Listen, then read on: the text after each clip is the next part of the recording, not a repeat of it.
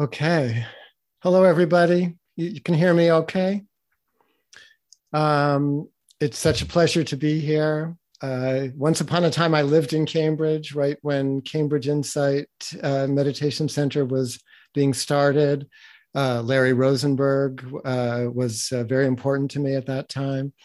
Um, so I'm delighted that I can be there, at least in a virtual way, with you all this evening.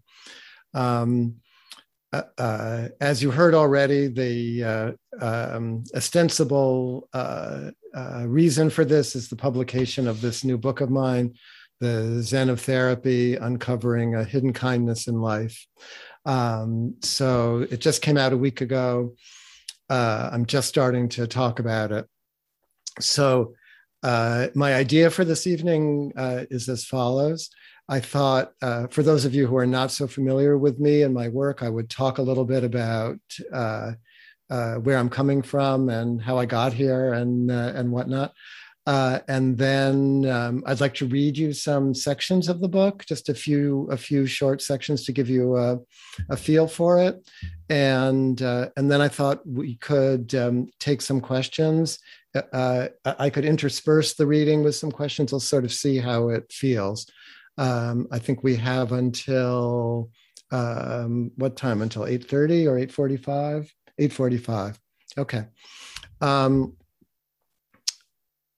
So for those of you who are not familiar with my work, I'm a psychiatrist, which means I went to medical school and I can prescribe medicines and so on. But most of what I do on a day-by-day, week-by-week basis is individual psychotherapy. I'm not a psychoanalyst, although I was trained by a number of very smart, very accomplished, very caring psychoanalysts. First in my medical school days at Harvard, and then during my residency, which was in New York at Cornell, under a fairly well-known psychoanalyst named Otto Kernberg.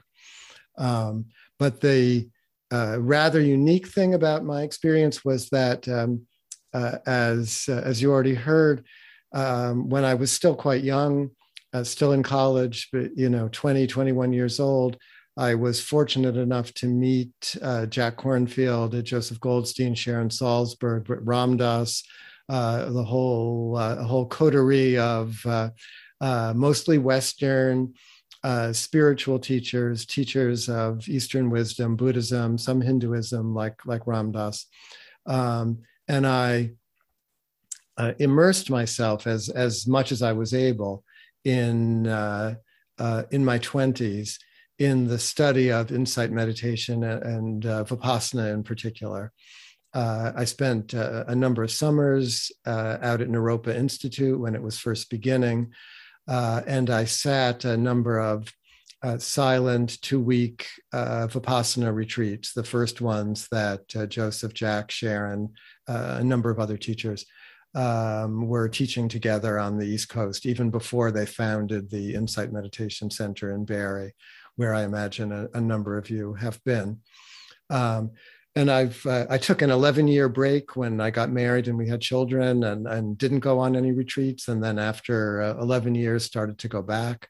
By that time, they had built the Forest Refuge as a place for long-term practice for people who pretended that they knew what they were doing in the meditation. And I would try to go there every year, at least for the past however many number of years that's been. So I was quite immersed in the Buddhist world as much as I was able to be before deciding to go to medical school, which I did with the idea of becoming a psychiatrist. And I think I was one of only maybe 2, possibly 3 people in the medical school class who were there with that intention. So I had that pretty much to myself. Because of the meditation experience and the study that I had done of Buddhist psychology, I approached most of what I was learning from the Western psychoanalytic, psychodynamic side with an eye to seeing it through the prism already of Buddhist psychology, and with an eye to trying to understand how the two disciplines, at first seemingly so different, actually lined up together, how they were congruent, how they could help each other, how they could complement each other. And a number of those early books that you heard the titles of were basically my attempts in my own mind to translate the psychology of Buddhism into the Western psychodynamic, psychoanalytic language that most of us, even if we're not devotees of Freud, that most of us think about the mind with. So while I never learned Sanskrit or Tibetan or Pali or anything, but my idea was to try to explicate what I was picking up from the Buddhist side and feeling relevant in my own work as a psychotherapist, trying to translate or interpret a Buddhism for a Western audience. And part of that was as I found my own voice in the writing, because I started out writing very theoretically. I wrote early papers in an obscure journal called the California Journal, called the Journal of Transpersonal Psychology. And I wrote a number of early, very theoretical papers on the transformations of narcissism in meditation, and ego and egolessness in Buddhist psychology, and emptiness is the emptiness of the borderline personality the same or different as the emptiness of Buddhist psychology.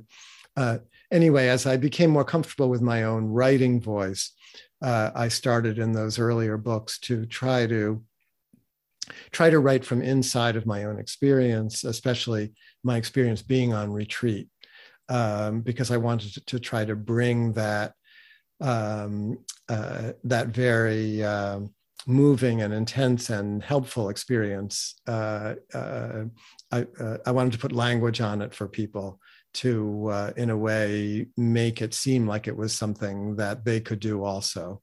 So I wrote, trying to find what it is that happens in those retreats that's actually potentially transformative or moving, or what did I actually remember from the 2 weeks of silent retreat.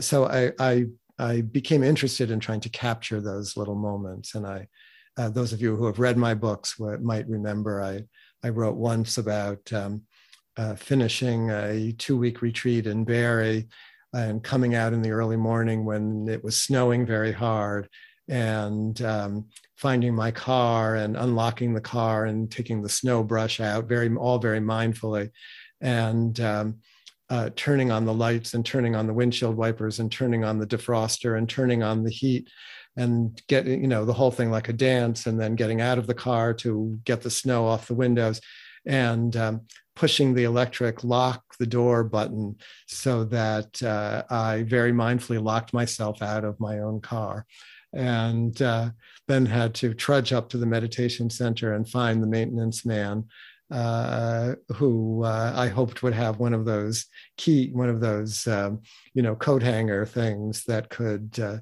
sneak inside the locked door and open the car up for me. I assumed he had that experience before with yogis coming out of the retreat, and he sort of shook his head at me and said, "No, I can't say I've ever had this experience." But I wrote about how my mind, while I had thought, I could do anything coming out of the retreat, that my mind was actually settled enough that I didn't beat myself up for making this mistake, and that was one of the gifts of the meditation retreat. So I have various stories like that I could take up all of our time with, but the question that started to come to me with the first book, which was Thoughts Without a Thinker, and then all the way through for the past 25 years, basically, the most common question was always, well, how do you as a therapist, because really most of what I do is, one-on-one, face-to-face before COVID, in the room psychotherapy, and I only wrote 1 day a week. I tried to keep 1 day a week free of patients to write all these books in. So the question that kept coming was, well, how do you actually integrate your Buddhist leanings, your Buddhist background with the psychotherapy work that you do? Do you teach your patients to meditate? Do you sit like we just sat, those of you who were here for this, do you sit with them for 45 minutes or for 10 minutes? Or, do you give meditation instruction? And I would get impatient with those questions because no, that's not what I saw the integration to be. I'm just a therapist when I'm a therapist, and I'm trying to help the people as best I can. Therapy is like a creative, improvisatory thing as far as I'm concerned. And the therapist, myself in this case, is always sort of adjusting to the needs of the patient. So I'm different, I would say, in different situations with different patients.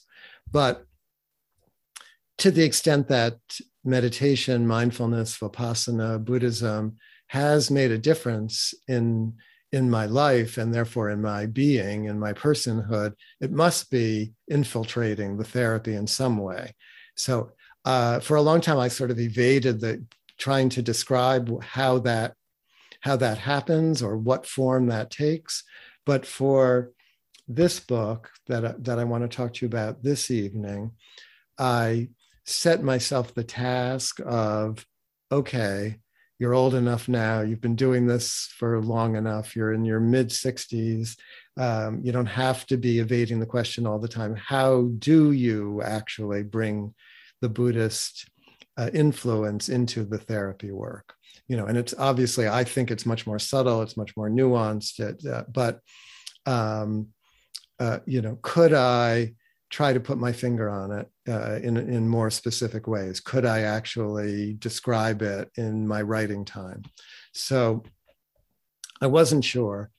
And to begin with, I set myself the task of basically recording, not tape recording, but writing down after a session, at least one session a week in which I thought something interesting happened that had a bit of the spiritual whatever coming into the session. Maybe I did actually teach meditation to someone, or maybe we talked about it, or maybe it was a Dharma student who was also in therapy, or more often it was a regular therapy session, but whatever my Buddhist background, whatever was going on in the back of my mind was affecting what I was saying or doing. I decided I would try to capture that. And the capturing of it was a kind of anti-Buddhist move, because really my approach to therapy had always been not writing down a lot of process notes, allowing the sessions to unfold as they did and to come and go, and trusting that what needed to emerge in the present moment would emerge, and that I would remember what I needed to remember, but that I could let it go. But so this was sort of the opposite. So for a year, I had to kind of force myself, but I did force myself to pretty randomly choose one session among the many, 30, 40 sessions a week that I was having. Choose one, write it down quickly after the session ended. And then during my writing time, in the following week, basically, try to write the session up as closely as possible to how it unfolded, but with some kind of, literary something, so it wouldn't just be totally boring. And so I did that for a year. Didn't read them over, just like made myself, collect the sessions. And so they became like a mosaic or a kaleidoscopic view of, there are a couple of patients whose sessions I kept picking. So there are some people who recur, but basically it's all different people. And after the year had passed, I started to look the sessions over, and I thought, oh, maybe there really is something here that I could use as the nucleus of a book, but I'm not sure how to proceed. So I took them all, I showed them to my editor, who's done the past 2 books with me, A Trauma of Everyday Life and Advice Not Given. And she's a wonderful editor at Penguin Press, who I really trust, and who has a very light touch, but whatever she says, I always think she's right, and I listen to. And she read it. She read a lot of the material over and said, it's interesting. I think there's something here, but the only real through line is you, because the patients are all changing. So what we really are going to want to hear is more from you about what's going on. What are you really thinking about? What's going on in your mind as these sessions are going on?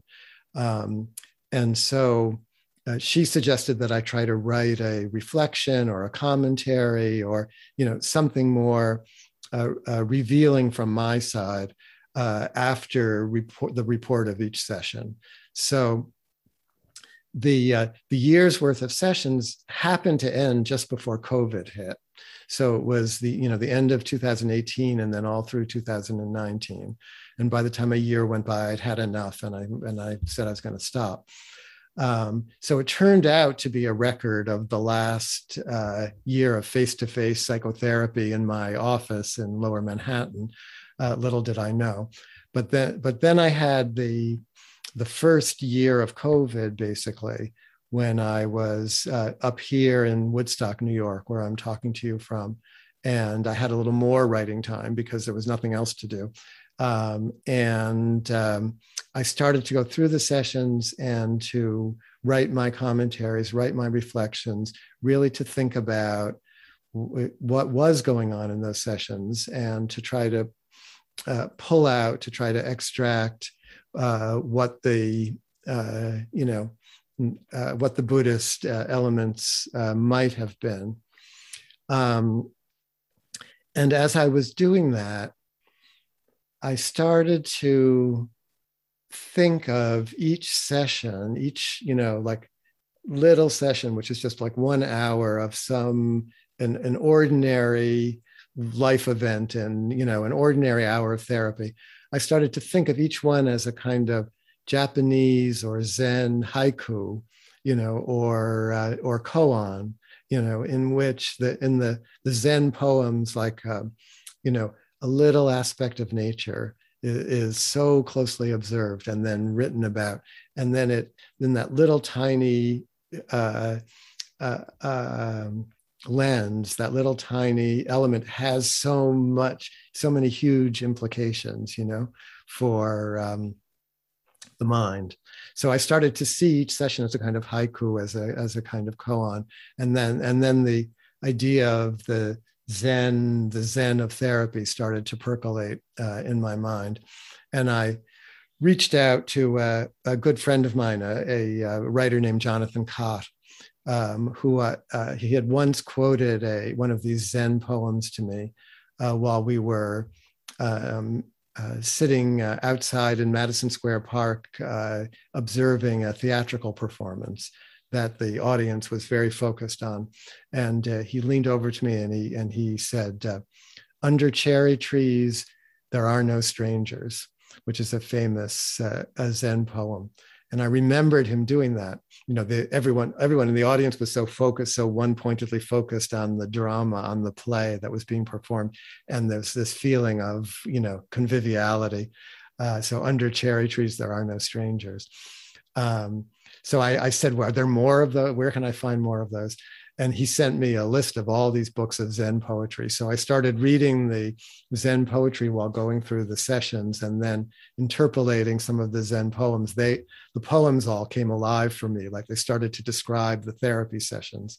So that's a lot of background on the book, just so you understand where I'm coming from. So I ended up grouping the sessions according to the 4 seasons. So fall, winter, spring, summer.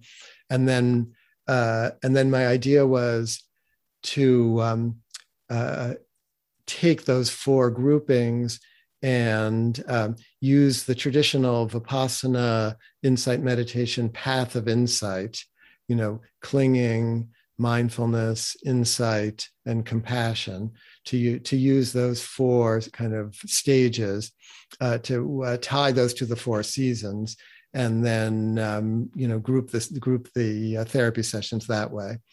But the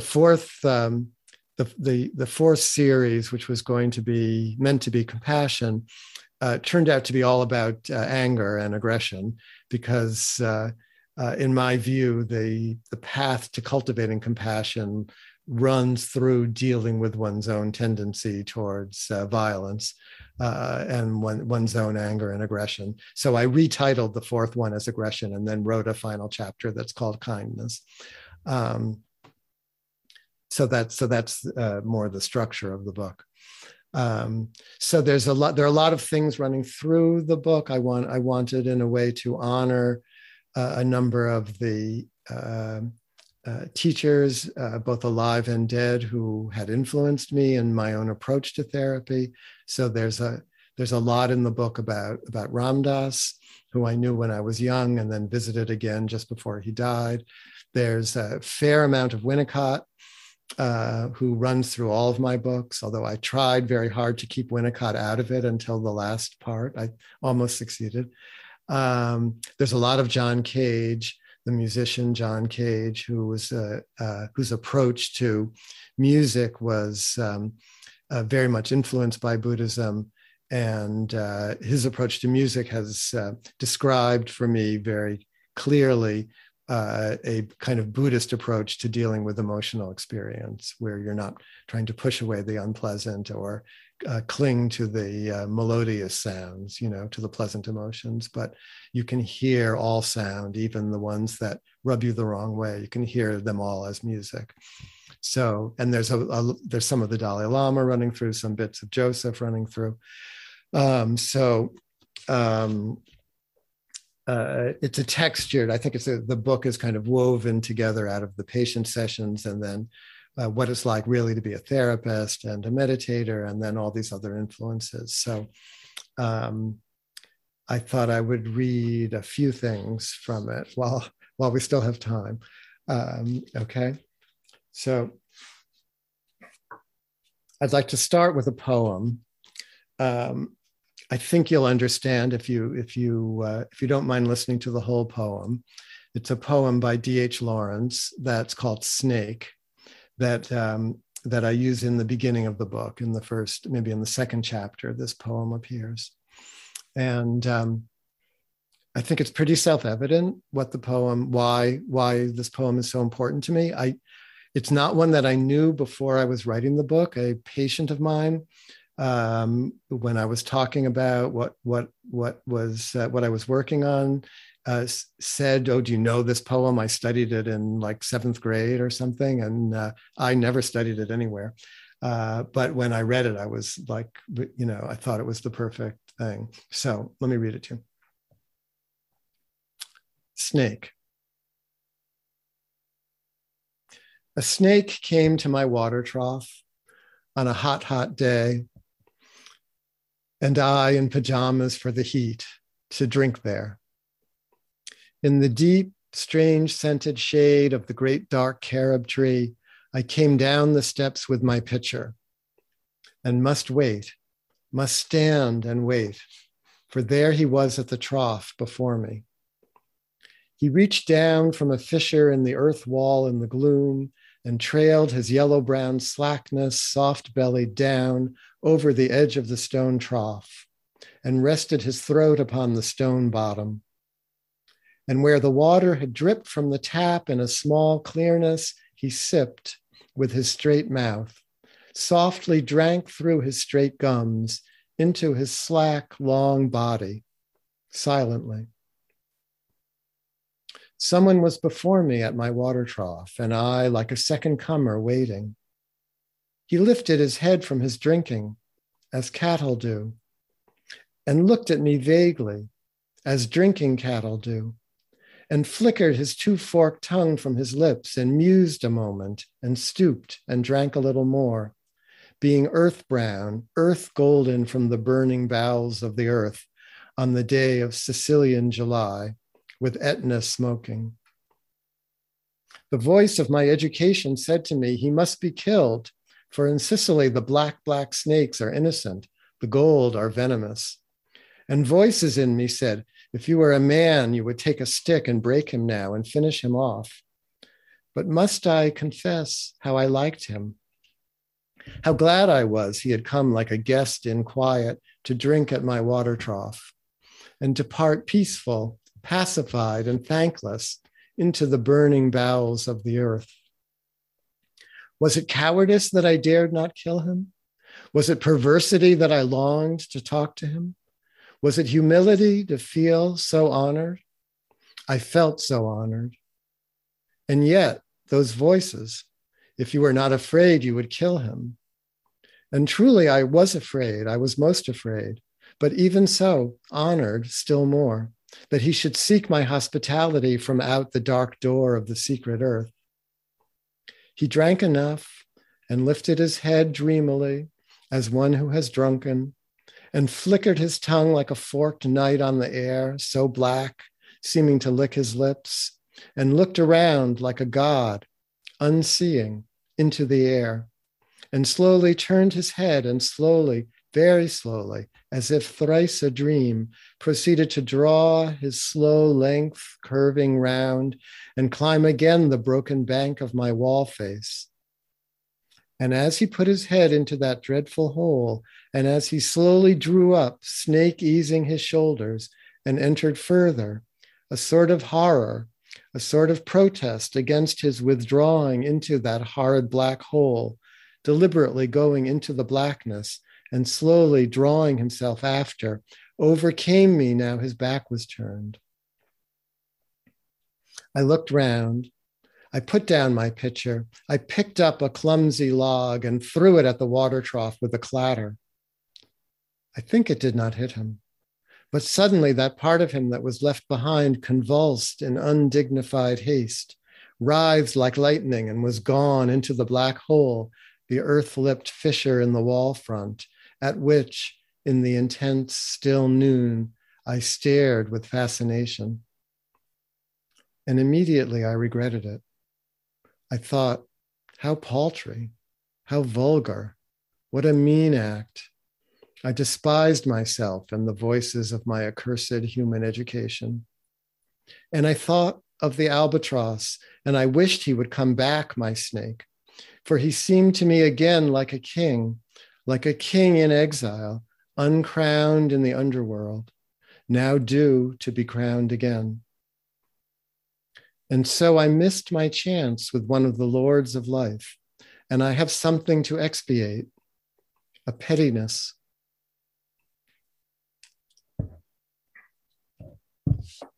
Okay, so that's D.H. Lawrence 100 years ago in Sicily. But for me, I mean, the snake, so we all like the snake in psychoanalysis, the snake in our dreams, the snake in Buddhist psychology, you know, protecting the Buddha while he's achieving his enlightenment. The snake in the Kundalini, the snake rising up the spine, those aspects of us that we fear, but that are also like one of the lords of life, you know, the uncrowned kings of the underworld. Those aspects that we might use meditation to try to rise above, or that we might use psychotherapy or psychoanalysis to try to subdue or conquer. I prefer, and I use this phrase in the book, later in the book, what's the point of all this? You know, how do therapy and meditation work together? What's the outcome that we're looking for? To become partners with the capacities that constitute us. That's a phrase from a friend, a colleague of mine, Michael Eigen, psychoanalyst in New York. Partners with the capacities that constitute us, you know. So no longer dissociating ourselves and breaking ourselves up into parts, you know, and feeding one and pushing another one away. So that motif, I think is running through the book. So because we're Insight Meditation, Cambridge Insight Meditation. I thought I would read you first from the beginning of the section on insight. So again, the way the book is structured, it's the year's worth of sessions, but they're broken up into the 4 seasons. And then at the beginning of each season, so, clinging, mindfulness, insight, and then aggression. At the beginning of each season, under each of those topics, I write a couple of pages as like an introduction to this aspect of the path of insight, basically, or how does the psychotherapy world come in line with that. So this is from the summer section, so it's pretty deep into the book. This is the third part of the patient aspects of the book. The summer section about insight. And I thought I'd read that next. You all still with me, okay? Okay.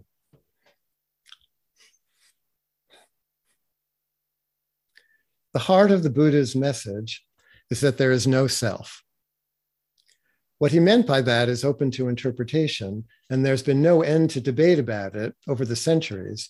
But however we choose to understand it, there's no question that he was getting at something profound, difficult to comprehend, and central to his teachings.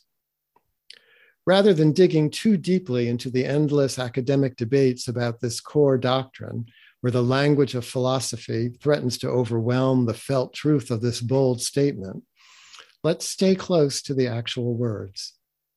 There is no self. How strange. I don't know whether you react the same way as I do, but I actually find this relieving. Deep down, I've never been sure that I had a self, or enough of a self, or the right kind of self, or that myself was okay, or that it was even there. What self? I looked at my parents and they had selves. I looked at my friends and siblings and they had selves. I looked at the other boys in my class and they seemed to have selves. And the girls, no question, definitely had selves. But my own self was hard to pin down. There were swirls of thoughts and feelings for sure, and certainly a recurrent sense of inadequacy coupled with a wish to please, and happiness when I was praised, or pride when I was successful at something. But from an early age, I had a nagging kind of doubt when I compared myself with those around me. Not self-doubt as much as doubts about my own completeness. How I seemed from the inside did not match up with how other people appeared from the outside. Was I who I was supposed to be, or was I somehow wanting? There wasn't much I could do with this question. I pretty much had to bury it and just pretend. Now that I'm a psychiatrist and have been treating people for 40 years, I know that these kinds of feelings are far from unique. In one form or another, they might even be the norm. Psychotherapists have come up with different explanations for their ubiquity and given the feelings different names, but beneath all of the various theories, the felt insecurity seems remarkably similar. Freud, who uncovered the fact that sexual feelings are present in childhood and often directed at one's parents, saw it mostly in terms of eros. As he explained in the Oedipus complex, young children are cognizant of their genital inferiority vis-a-vis their grown parents. As consciousness dawns in a 4 to 6-year-old child, he proposed, so does the feeling of inadequacy. The next generation of psychoanalysts was not so content to look solely through a libidinal lens. They focused on the same felt sense of insufficiency, but tied it to even earlier developmental struggles. Some thought that relentless self-criticism, self-loathing, and low self-esteem were the result of aggression turned back on oneself. Rage against the self is an attempt to solve a frustrating problem. It protects loved ones who are not only loved, but also hated. Encouraging a patient to articulate angry feelings toward the therapist is often a useful way of unpacking some of that stored energy that has heretofore only been able to express itself against the self. From this perspective, it is an achievement to be ambivalent, to hate those who are also loved without turning the hatred back on oneself. Other therapists were not satisfied to see either desire or destruction as primary. They focused on the underlying feelings of emptiness instead.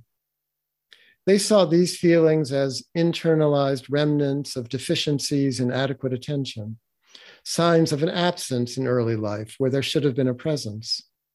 A good enough parent is able to hold a child empathetically, helping them to be comfortable with themselves and their feelings, and to trust in a nurturing relationship that is there to back the child up. This is the heart of what has become known in the field as attachment theory. When parents are too intrusive, too abandoning, or too chaotic, the theory goes, a child is forced to compensate to the best of the child's ability. This often means the creation of a false or caretaker self, precociously created by the immature mind to manage an otherwise impossible situation. Beneath this mind object, superficially constructed and often held together by obsessive and overly rigid rituals, lies an emptiness that reflects care that was not given, a void that stands in for a trust that was never really established. All of these theories, so cogent and persuasive, treat underlying feelings of doubts about the self as pathological and seek to explain them by not so obliquely finding someone or something to blame. I have found each of these models helpful in individual cases, but I do not think it necessary to pathologize the entire phenomenon of doubts about the self. Who gets out of their childhood intact? When we presume that a core self exists, we are forced to consider intimations of no self as signs of emotional illness or developmental lapses. An industry has been made out of blaming one's mother for such feelings, as if their very existence is proof of a parent's inadequacy. The Buddha's teachings run counter to this tendency to find fault. He normalized feelings of inadequacy and threw responsibility back onto the individual to sort them out. He taught mindfulness as a method of probing the self and found that impartial attention to moment experience yields surprising but predictable insights into the self's contingent and relational nature. These insights, which precipitate spontaneously out of concentrated attention and mindful reflection, make abundantly clear that our habitual efforts to defend ourselves against our intrinsic groundlessness make things even worse. As Samuel Beckett once put it, the ego, minister of dullness, is also an agent of security. If we can assume that the Buddha knew what he was talking about, his insights upend much of the conventional logic that our current models of psychological health are based upon. If inklings of no self are not necessarily signs and symptoms of developmental deficits, but perhaps windows into an underlying truth, how are we to proceed? I have found, far from rejecting the various psychoanalytic theories outlined above, that there's much to recommend them. They chart the perils and pitfalls of what might be called the psychological birth of the individual person, and describe the psychic compromises and creative adjustments that our need to individuate entails. In detailing what can go wrong, they describe one end of a spectrum we are all part of, whether we suffer from early relational failures or not. But the Buddhist view is that good enough can never be good enough, that there's always a leftover feeling of something missing, something wrong, something hard to face, or something out of reach, and that this can be beneficial as it prompts a search for the real. Even with good enough upbringing and the consolidation of what might be called a good enough self, according to the Buddha's logic, there will still be disquiet, confusion, and insecurity because we are all instinctively struggling to be something independent, solid, coherent, and self-sufficient, something we can never be. Even in healthy personality development, we emerge from childhood defending against the underlying truth of how contingent, provisional, and dependent we actually are. The persistence of such feelings, far from being a symptom of parental failures, even if there have been such failures, is actually the seed of wisdom. Fighting against them only rigidifies our defenses and isolates us further. Acknowledging the emptiness that frightens us, whatever its source may be, is the key to a deeper and truer understanding. The emptiness that we fear is not really empty. When it is successfully turned into an object of awareness, it reveals itself to be vast, luminous, and reassuringly, albeit mysteriously, alive.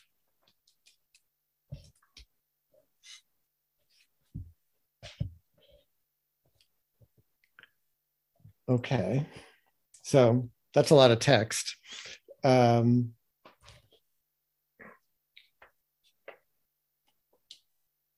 This next bit is a little shorter, and it's also not actually one of the official therapy sessions, but it took place during the month of August when most therapists are away on vacation. I was at a place called the Menla Mountain House Retreat Center, which is in Phoenicia, New York. It's a retreat center, a Buddhist retreat center run almost single-handedly by Professor Robert Thurman, now emeritus from Columbia University, and his wife, Nena.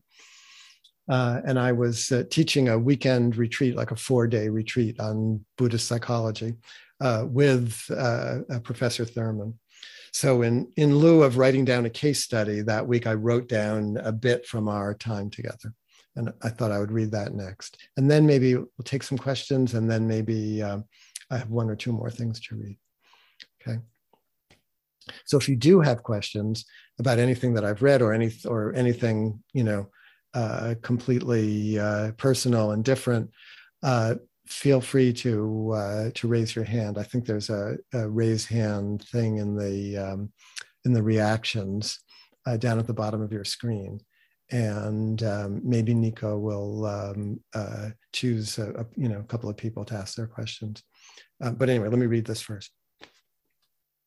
So this is at the Menla Mountain House Retreat Center, August 16th, 2019 at 9 p.m., Phoenicia, New York.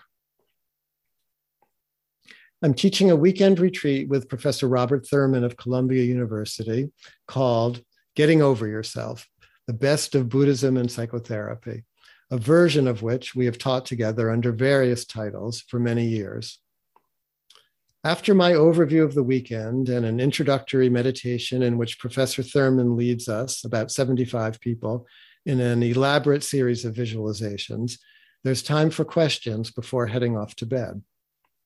One of the first questions is from a woman who says she is reading a book called Autobiography of a Yogi by Paramahansa Yogananda.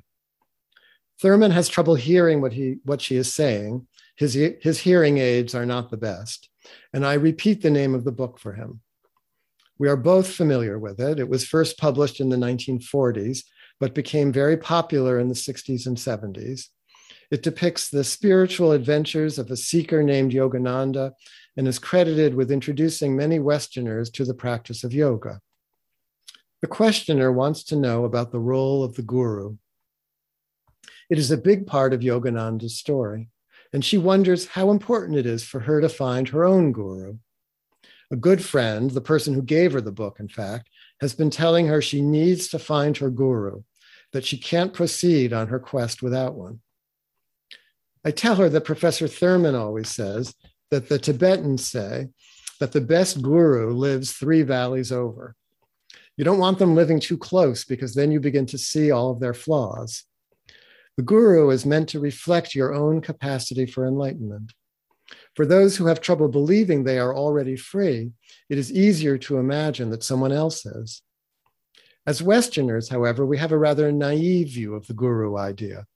We tend to think that self-proclaimed gurus are actually perfected beings, rather than imagined perfected beings, and we have the inclination to give ourselves over to them without making an accurate assessment of their strengths and weaknesses.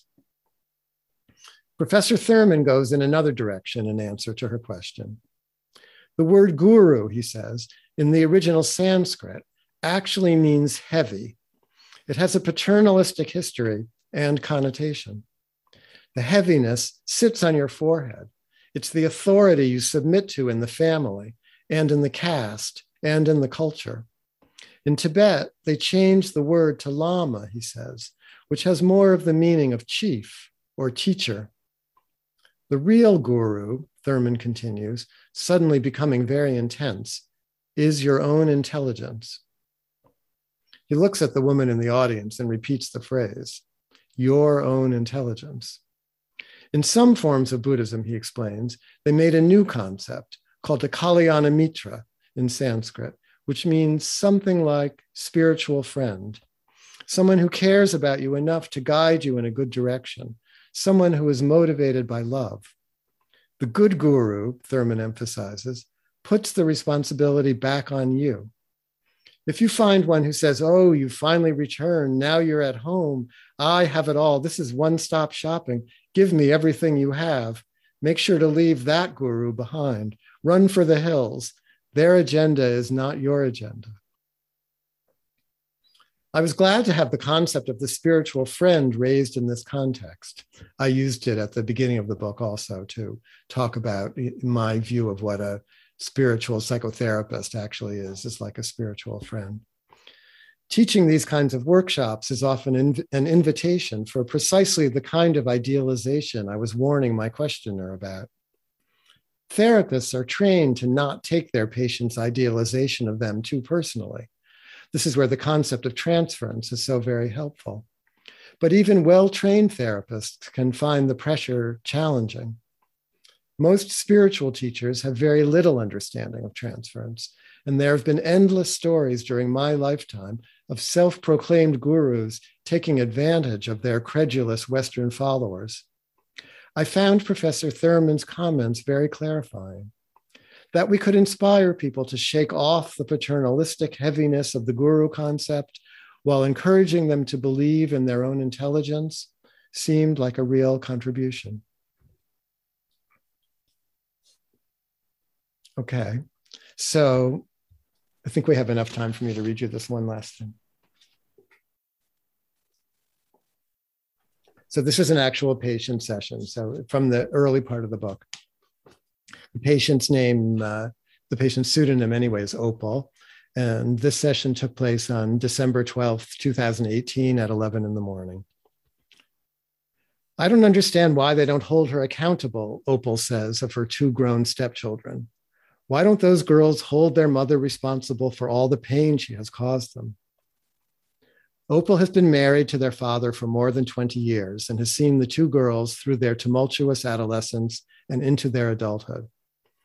They were recently home for a Thanksgiving dinner and were splitting time between their father's and mother's houses. Opal has never felt welcomed by them or appreciated by them, even though she has provided the love and stability their father had never known in his first marriage. Opal lived through her husband's divorce and was witness to all of the destruction his ex-wife had brought upon the family. They just have a blind acceptance of her, she laments. I don't know why. You do know why, I contend. She's their mother. It's primal. I explained to Opal what another patient has told me. This patient is a child psychiatrist who works with abused kids and their foster families. Those children cling to the biological parents the harder they are abused, she has told me. It's counterintuitive. The state seeks to protect those kids from their parents, to separate them, but the children need them, and we have to figure out a safe way for them to retain contact. These two girls are not going to reject their mother, I tell Opal, and they are not going to privilege you over her, no matter how good you have been for their dad.